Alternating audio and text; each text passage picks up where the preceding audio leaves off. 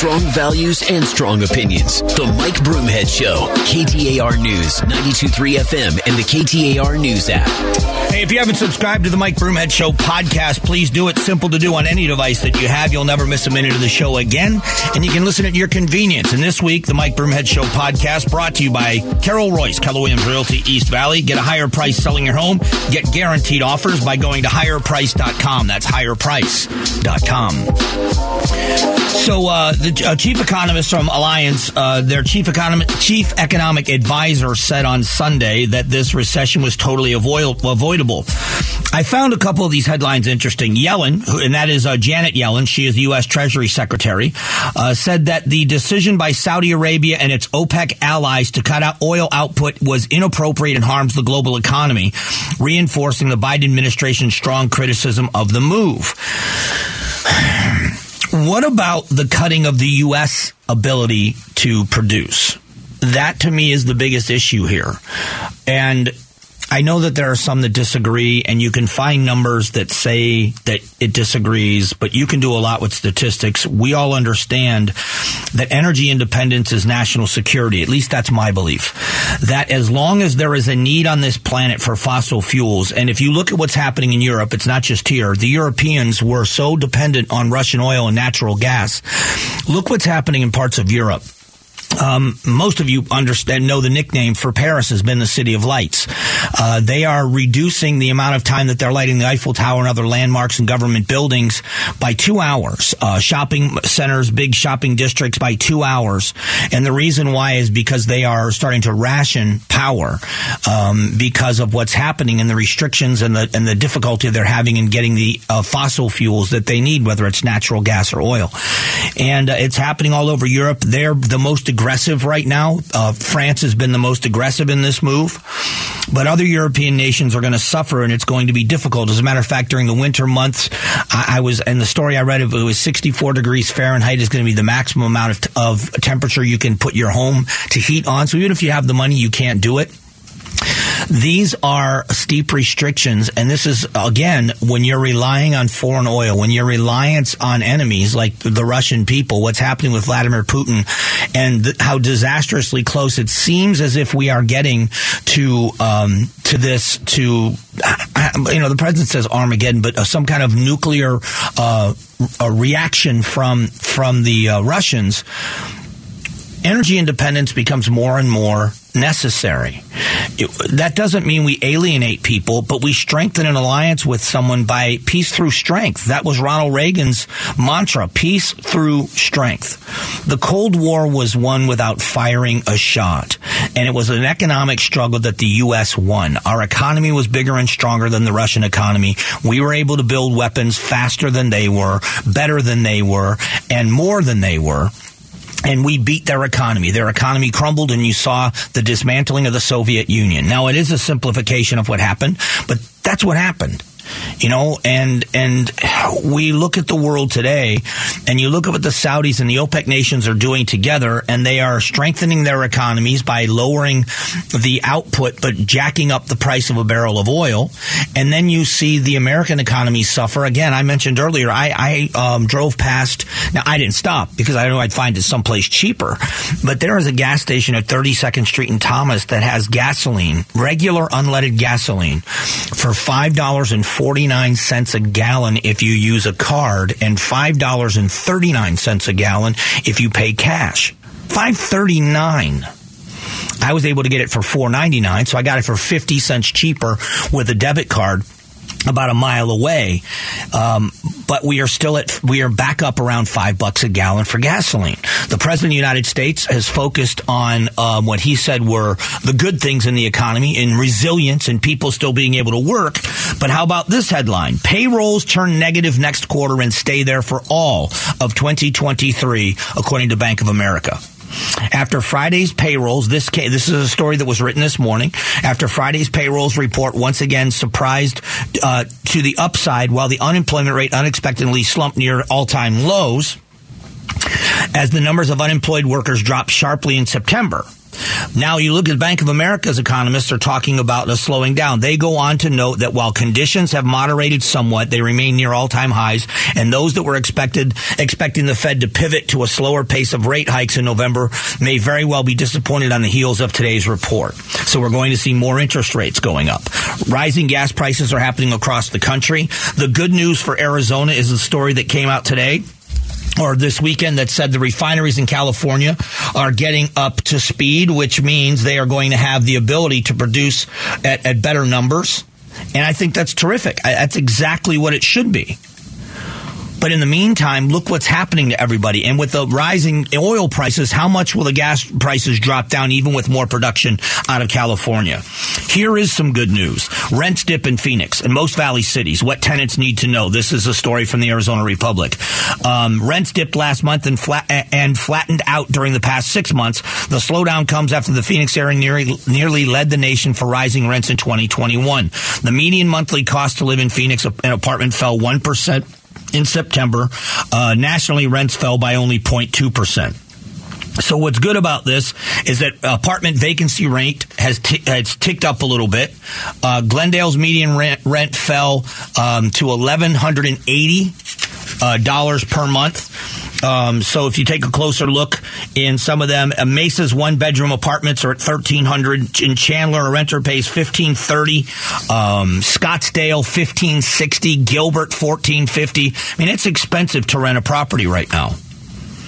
And so there's a lot of economic factors that are causing prices to go up for everyone, and it's on the necessities, and there is no end in sight. So when the president speaks of the good things that are happening in the economy, you expect the White House to shine a light on what they believe are the positives in their economy. But at the same time, if you don't acknowledge that the people are hurting, you are doing a disservice, a big disservice to people. There is no doubt about that. And it is a huge disservice to say that everything is just fine. When the president talks about the economy is showing resilience and this is what we're doing. As a matter of fact, I'll let you hear it quickly. Do you agree with this statement by the president? This recovery has been the fastest increase of people re-entering the workforce of any modern economic recovery. But there's something else. Our job market continues to show resilience. So maybe that's true. You can't argue with the fact that the job market's been strong. But is this something that everybody is looking at and saying, this is exactly what we need?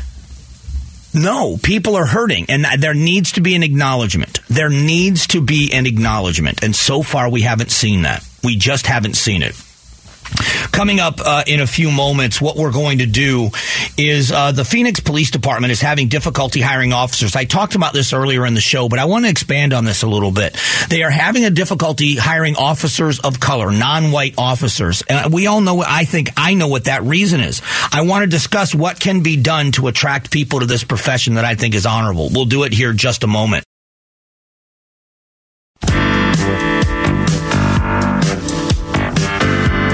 Strong values and strong opinions. The Mike Broomhead Show. KTAR News, 92.3 FM, and the KTAR News app. I appreciate you spending some time with the show. I had a discussion earlier about the Phoenix police officers, and this is a story that was written. I'm just going to read a little bit from it. Phoenix police struggle to hire officers of color.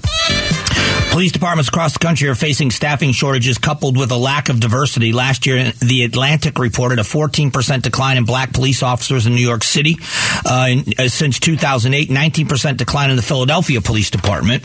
Michael Scott is the clinical professor with the Arizona State University School of Criminology. And here's a quote. A police department ought to reflect the demographics of the community it serves. My perception is that the Phoenix PD is probably, like many other departments, still somewhat disproportionately white. Listen, and I would probably agree with you. Here's the difference, and this is a couple of things that I love about, and there are similarities in certain areas. Sports, the military, and law enforcement. And what I love about the similarity in all of those is that diversity is earned. And what I mean by that is nobody cares what color your skin is. There have been in the city of Phoenix, and I don't want to go into too much detail on what's happened, but if you look at the number of times officers have been injured in the line of duty, shot at or shot in the line of duty, the injuries and the shootings are harrowing. going through the list in just the past year or so. And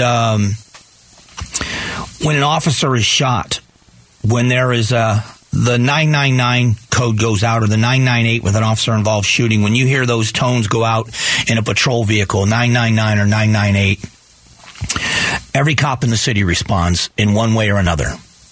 And some of it is getting to the scene. Others, it is making sure the other areas of the city are covered for patrol.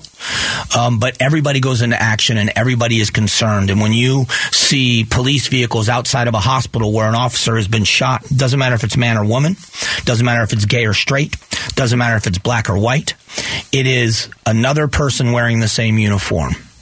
It's interesting in sports when you see an injury. There was a pretty big injury that happened over the weekend, and an opposing player wanted to check on a player of the other team that was injured because they were wearing the same uniform in the sense they were all football players.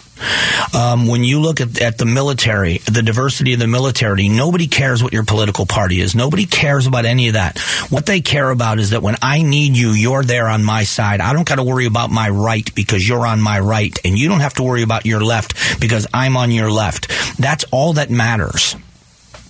I think that the Phoenix Police Department would enjoy diversity and have people of every ethnicity, religion, gender. It wouldn't matter. It doesn't matter. But when you write a story like this, people start asking why. Well, we all know why. It's politically incorrect to talk about why, but we know why. It's not diverse because of the anti-police sentiment. And listen, this is not I didn't give them this name. It's Black Lives Matter. The demonization in the black community by Black Lives Matter, and I will say this: the African American community doesn't demonize the police. Black Lives Matter does. There's a difference. But when pressure is put on, when peer pressure is put on, when you aren't supposed to talk to the police, when you aren't supposed to deal with the police, snitches get stitches. Never mind becoming a cop, you're not even supposed to talk or cooperate with the police. And if you don't believe that that is a real thing in some places, you have not lived in those places. I have. I know I'm Lily White. The idea, the mentality that says the police are the enemy, the police are the bad guys, police officers are murderers with badges. And then you write a story and you wonder why there's a lack of diversity in the police department. Because you're seen as a traitor in your neighborhood if you become a cop. I've seen it. And what's the sad part about it is the society we hope for, the society we strive for happens within law enforcement. It happens in the military. It happens in the locker room, no matter what sport you play. And that is, nobody cares what color your skin is. Nobody cares. If you're a police officer, you're on the team. We back each other up. We have each other's back. We take care of each other. When you put out a call that you need assistance, it doesn't matter that a white officer, a black officer, a female officer, a male officer, or a gay officer, or a straight officer shows up. You just know backup's coming. You put out the call, their safety goes aside to protect you, no matter who you are. That's the society we hope for. We judge people in sports by their performance. It was a big deal when Doug Williams and some of the other early day black quarterbacks came into the league. And it was a big deal to have, the first black MVP as a quarterback in the NFL. And those were big deals. It was a big deal when Jackie Robinson played in, all of that stuff was groundbreaking. But when you look inside a locker room, no one cares what color you are. Isn't that the society we want? That when it comes down to it, all that matters is your ability and willingness to help the team. That's the society we've been striving for forever. I defy you. I spend time with cops all the time. I get asked to speak at events and go to events and go with groups, do ride-alongs or with squads of cops. Nobody cares what color you are. And that's the society we've been asking for. And here are the news stories that are being written that are saying that, oh, look at this lack of diversity in the Phoenix Police Department. Change your attitude towards the cops, and maybe young kids of color will see that this is an honorable profession, that they could be proud of who they are in defending and protecting their community. And if you believe that there is a disparity in treatment, wouldn't you want more of those young kids of color to be in the police departments influencing behavior in the right direction? Instead, they're discouraged from doing it. It's a shame. It is an absolute shame. We all pay a price for that. We all do. In a moment, there is a website predicting a GOP is going to win the Senate. We're going to talk elections next. You're listening to continuing Arizona Votes coverage of the 2022 election with Mike Broomhead. Hey, thanks for being here. If you haven't subscribed to the podcast, it's a good idea to do it right now. It's the Mike Broomhead Show podcast. Never miss a minute, because you don't want to, right? This week it's brought to you by Carol Rice, Keller Williams Realty East Valley. Get a higher price selling your home and guaranteed offers by going to higherprice.com. It's higherprice.com. So one website, and it's the website Real Clear Politics, which is kind of a clearinghouse of poll numbers, believes that the Senate races are going to be close. They project that Herschel Walker loses in Georgia.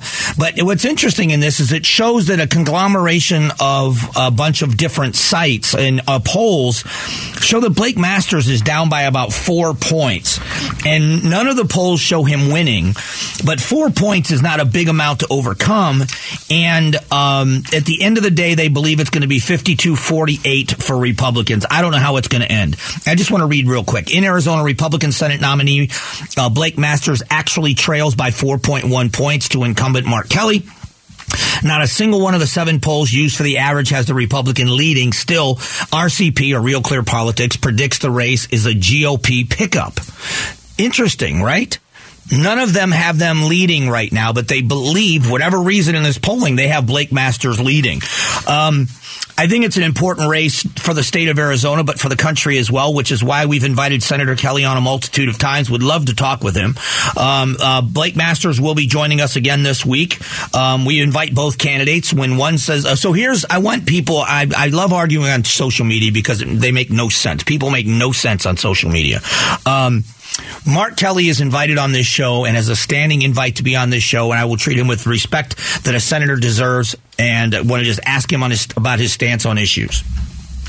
If he says no or doesn't respond, which has been what their campaign does, that doesn't mean that I'm going to limit the number of times the opposition comes on, because I would love to have them on alternating weeks. So it would be every other week and alternating, where they each get to give their opinions to this diverse audience that KTAR News has. So we have the ability here to be a voice that you can hear. I'm fair. Go to KTAR.com/Arizona Votes. Go listen to how diverse the opinions are and diverse the interviews are with candidates. Be an informed voter. That's what we want more than anything else. I would be thrilled if we had voter registration going absolutely through the roof, because I think that the only way we're going to change the elected officials is if we change the electorate. The same people voting vote for the same candidates over and over and over again, and then we complain about the same results. If all of you out there that have very strong political opinions, not partisan opinions, just opinions about the direction of the country, if you would register and vote, you would be the change. You would make the difference.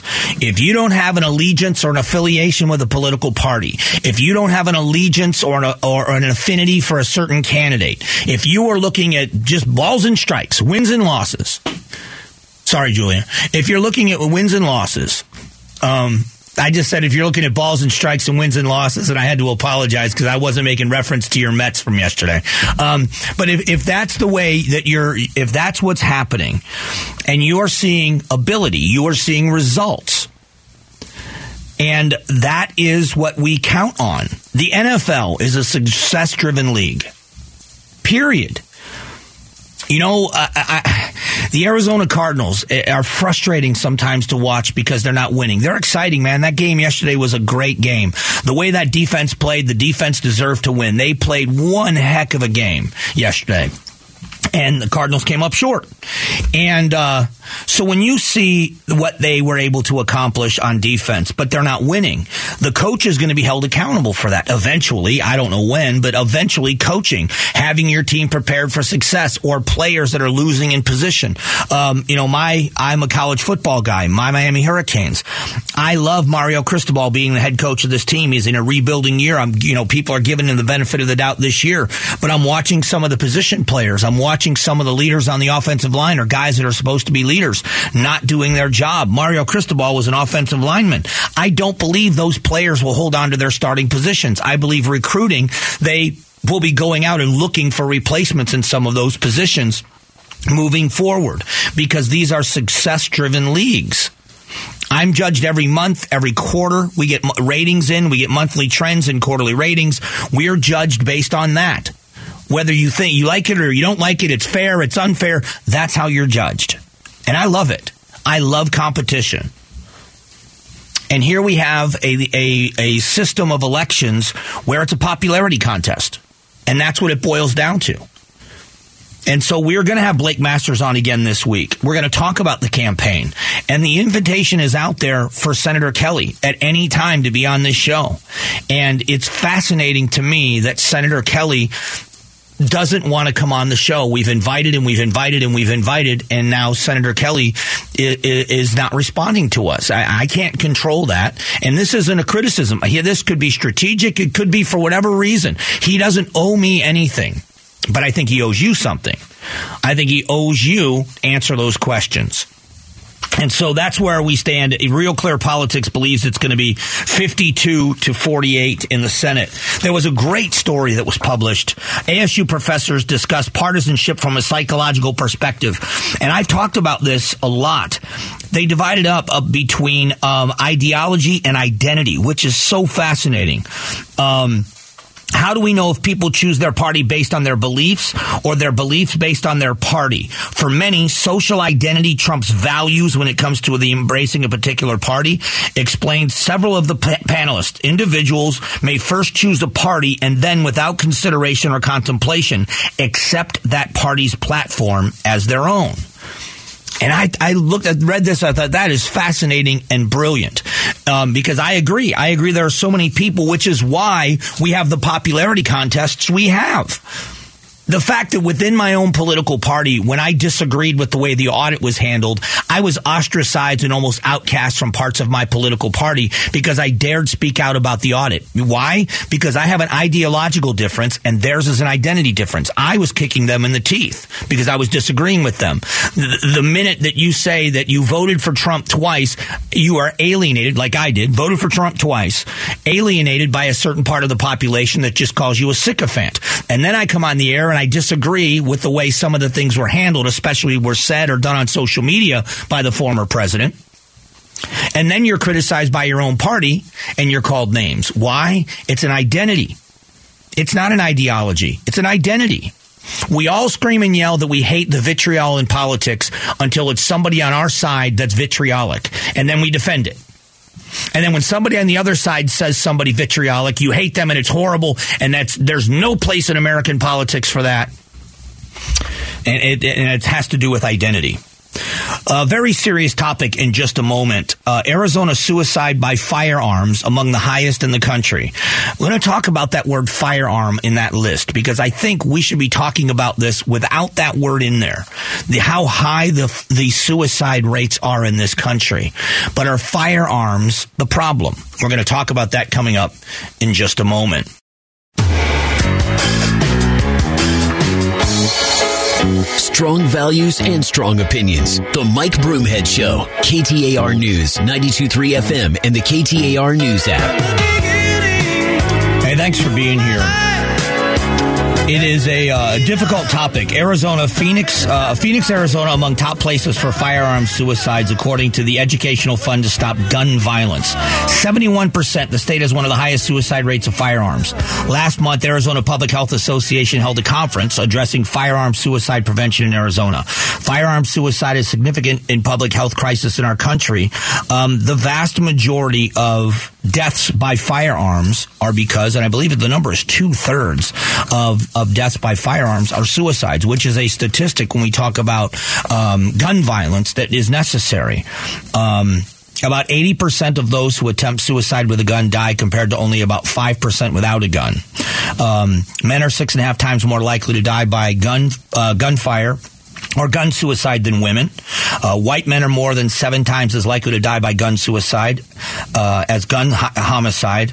And some of these, it's just a tragic number. In 2017, more than 47,000 Americans died by suicide. In addition, 1.4 million Americans attempted suicide. So I want to talk about this because this is from an organization that talks about the Educational Fund to Stop Gun Violence. This is where I have an issue with this, is because when I saw these numbers, it's personal for me. We were just talking about my youngest brother's best friend. Just for whatever reason, it came up in conversation, or he came up in conversation. His family, parents were such good people to all of us when we were kids.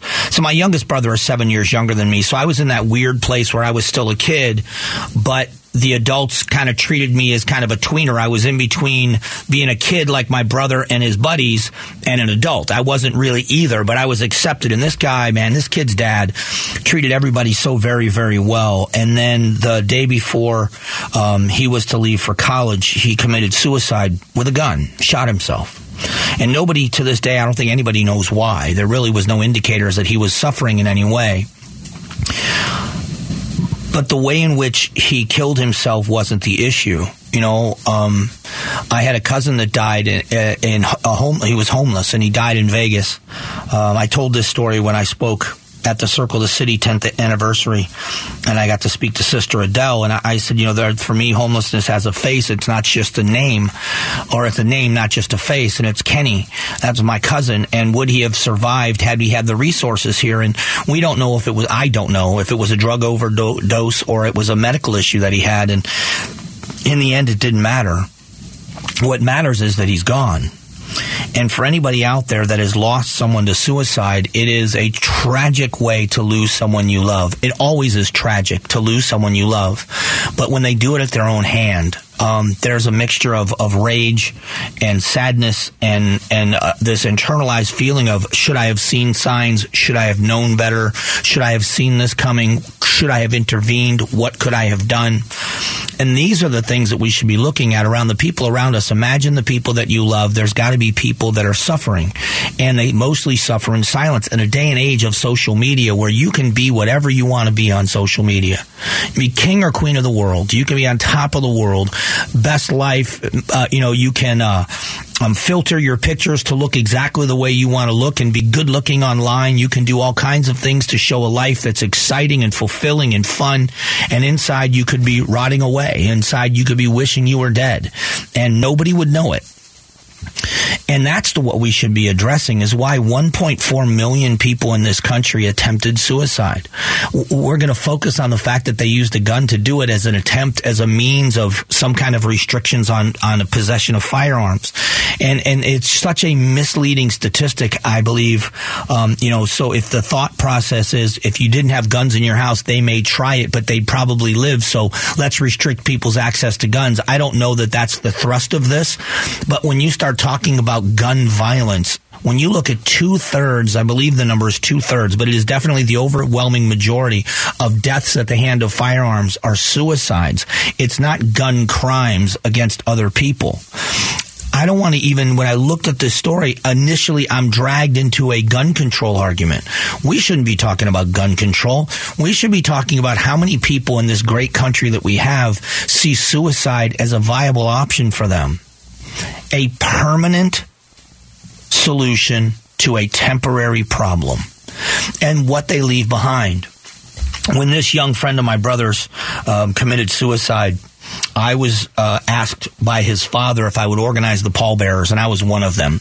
And he was buried in his baseball uniform, and I remember it like it was yesterday. And I remember the overflowing crowd of people that were at his funeral. And I remember standing there thinking to myself, if he knew how many people would be here If he knew how many people cared about him enough to show up at this funeral, would it have changed his mind? And I don't know the answer to that, but I just know, for whatever reason, taking his life seemed to be the best option in that moment. Why is that not the topic of conversation? Why do so many people see that as their best option? And that is what we should wrestle with as a society. How can we be a positive influence on the people around us and such an open book with the people around us that if they're suffering to that level, they reach out to us before they make such a decision, or reach out to someone before they make that decision? To me, is a better way of handling this. Coming up just after 11 o'clock, we talk about the economy again. What is the bright side? And there is a bright side. We'll talk about it next.